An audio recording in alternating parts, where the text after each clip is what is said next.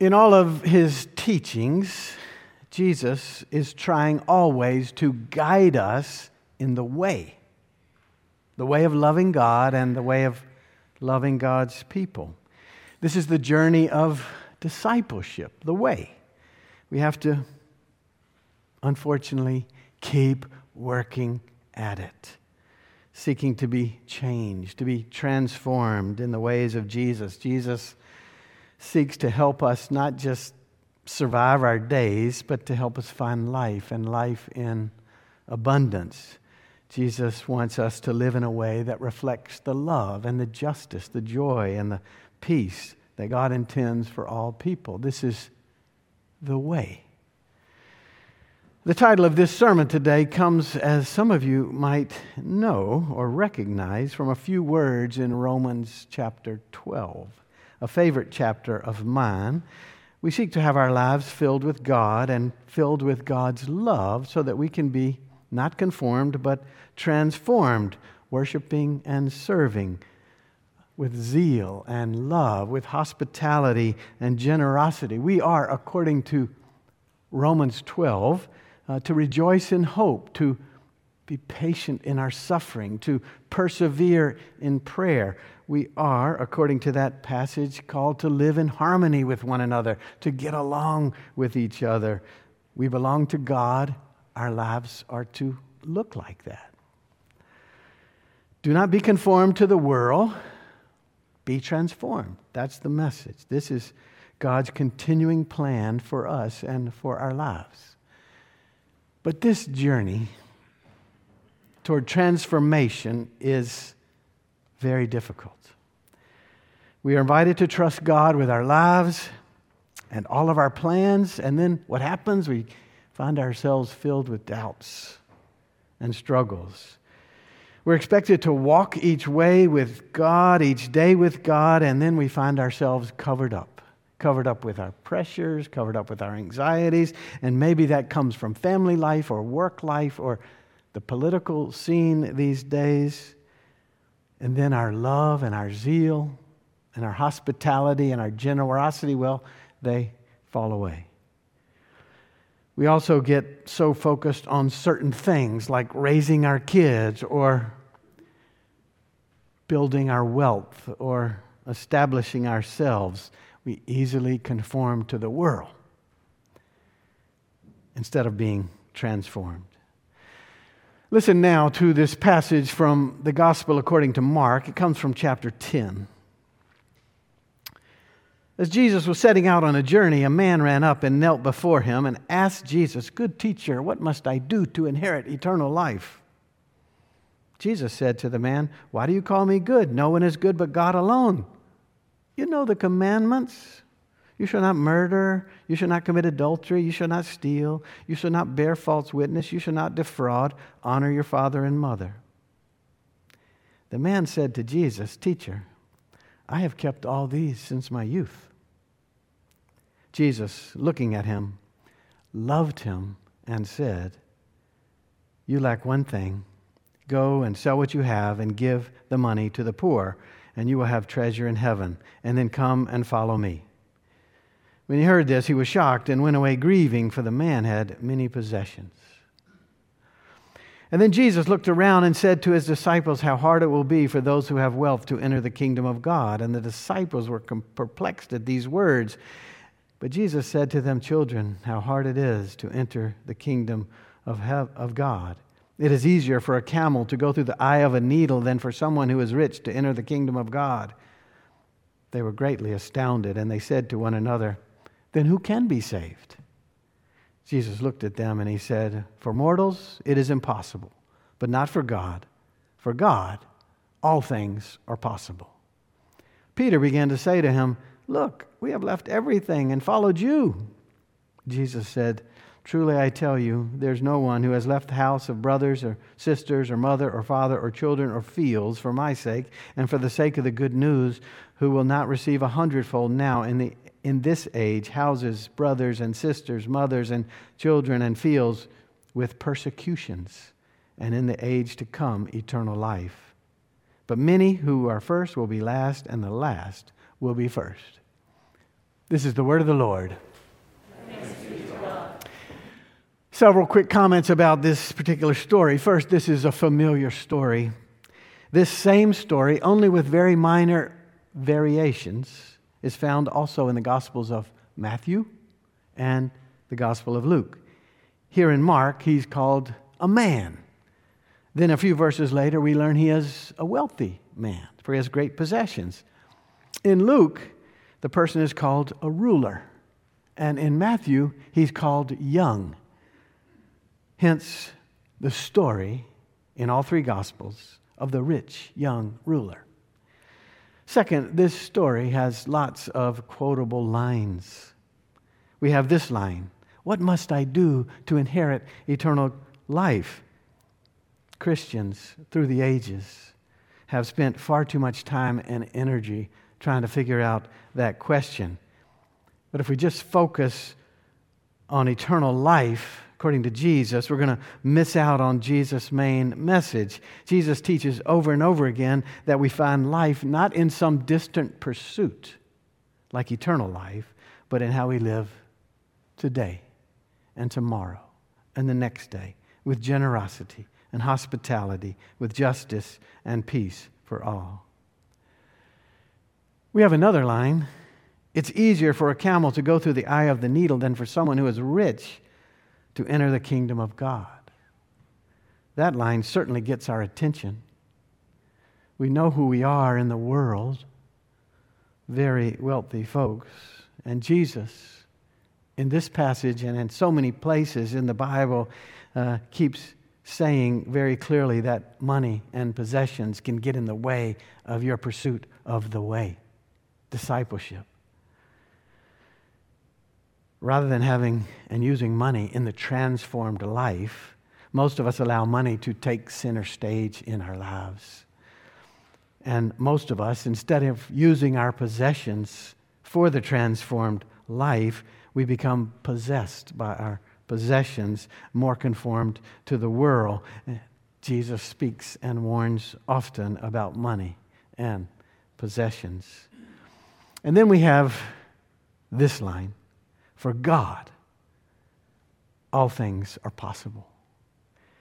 What a gracious word, especially given the immediately previous word in the same passage about money and possessions. For God, all things are possible. That's what we depend on as wealthy people. We seek to be transformed in the ways of discipleship, God helping us. That's what we affirm. For God, all things are possible when we're tossing and turning at night, worried about our most pressing anxiety. Tossing and turning, worried about our loved ones and our problems. For God, all things are possible. That's what we lean into, and we know we need to lean into when we don't know which way to turn on some major decision that we're confronting. For God, all things are possible. We depend fully on God's grace all our days, all of us. So this passage is familiar. It's in Matthew, Mark, and Luke, and it's filled with all these memorable and great lines. And then we have one other line in this passage, and it's almost overlooked, but it really strikes me so deeply and helpfully today. It is verse 21. Jesus, looking at him, loved him. This is really a wonderful pause in a very complicated story that is stacked with tensions. Jesus talks lots about love, loving God and loving others. Jesus embodies God's love in the world. The kingdom of God is at hand, as first words in Mark's gospel. And he embodies God's love for us along the dusty roads of life. Jesus urges ethical behavior rooted in love. Love others as you want to be loved. And he criticizes religious people for loving God's rules more than they love God. Loving certain things more than they love God's people. But rarely in the Gospels do we get a glimpse into Jesus' own eyes and heart.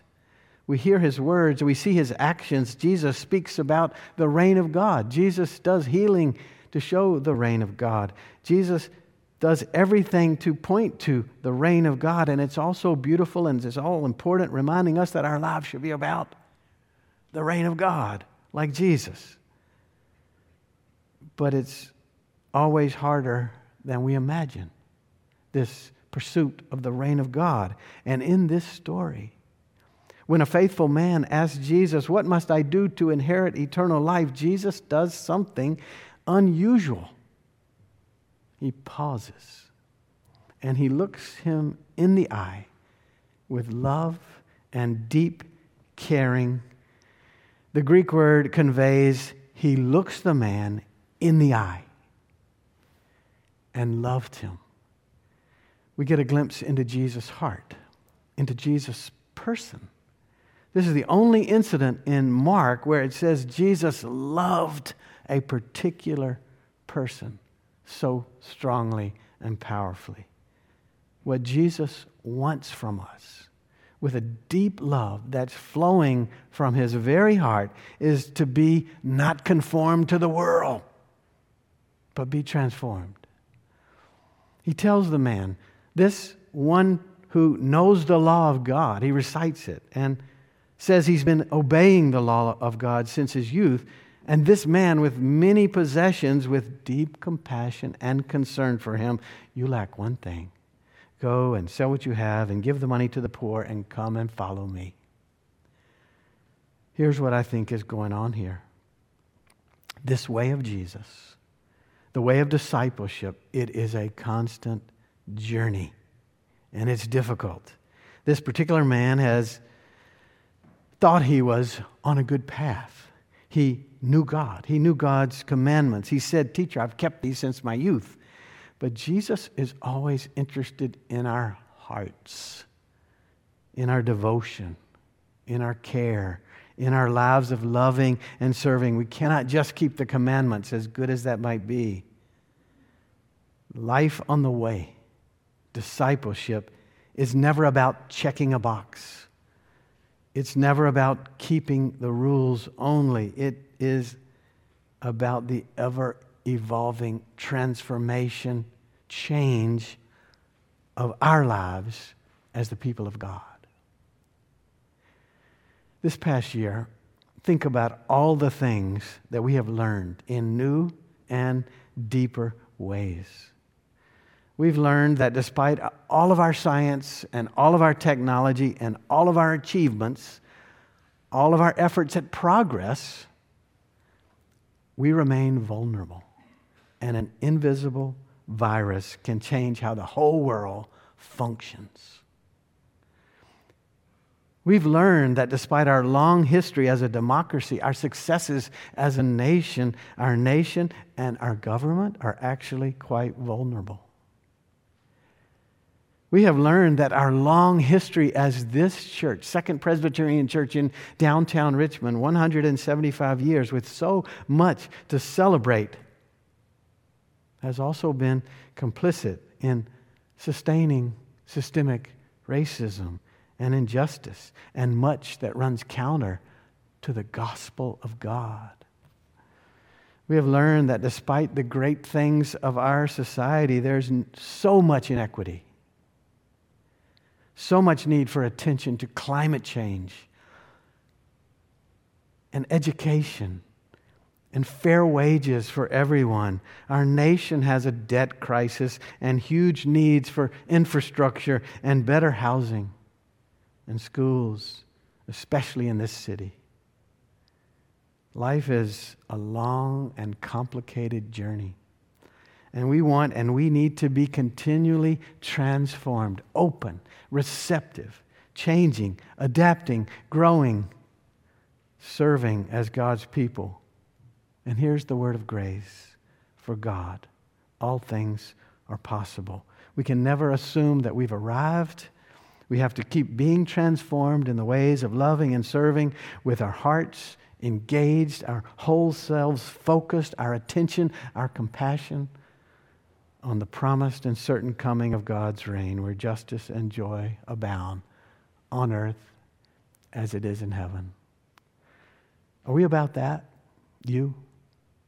Am I? This is what Jesus wants from us, all of us, really being changed. Jesus looked the man in the eye and loved him. Jesus looks us right in the eye and loves us and won't let us go, and invites us to follow and keep following and keep adapting and keep changing. Jesus invites us to be sincere in seeking the ways of discipleship.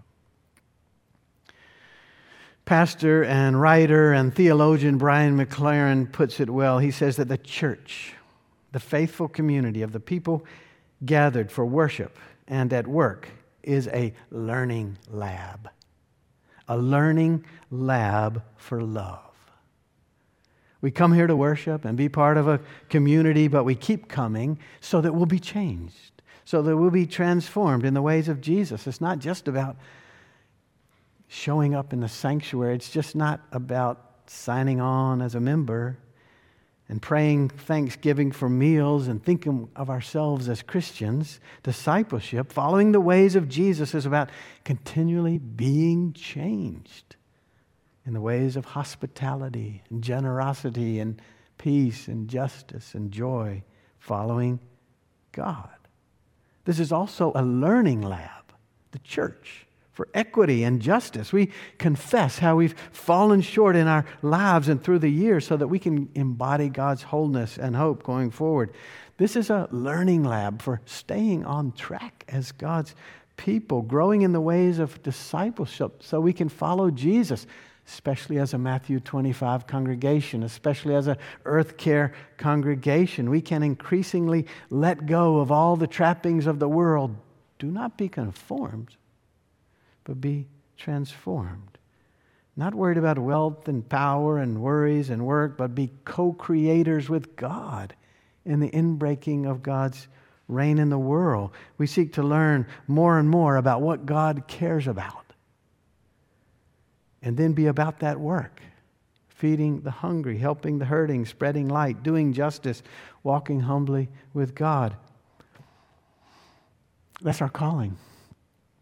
Some of us in this congregation, along with other congregations around downtown, have been reading Jemar Tisby's latest book, How to Fight Racism. It's really a wonderful book with many concrete examples. Page after page, Tisby echoes the message of Jesus. To love means to be committed to justice. To be a disciple is to be courageous. Courageous in working for racial justice.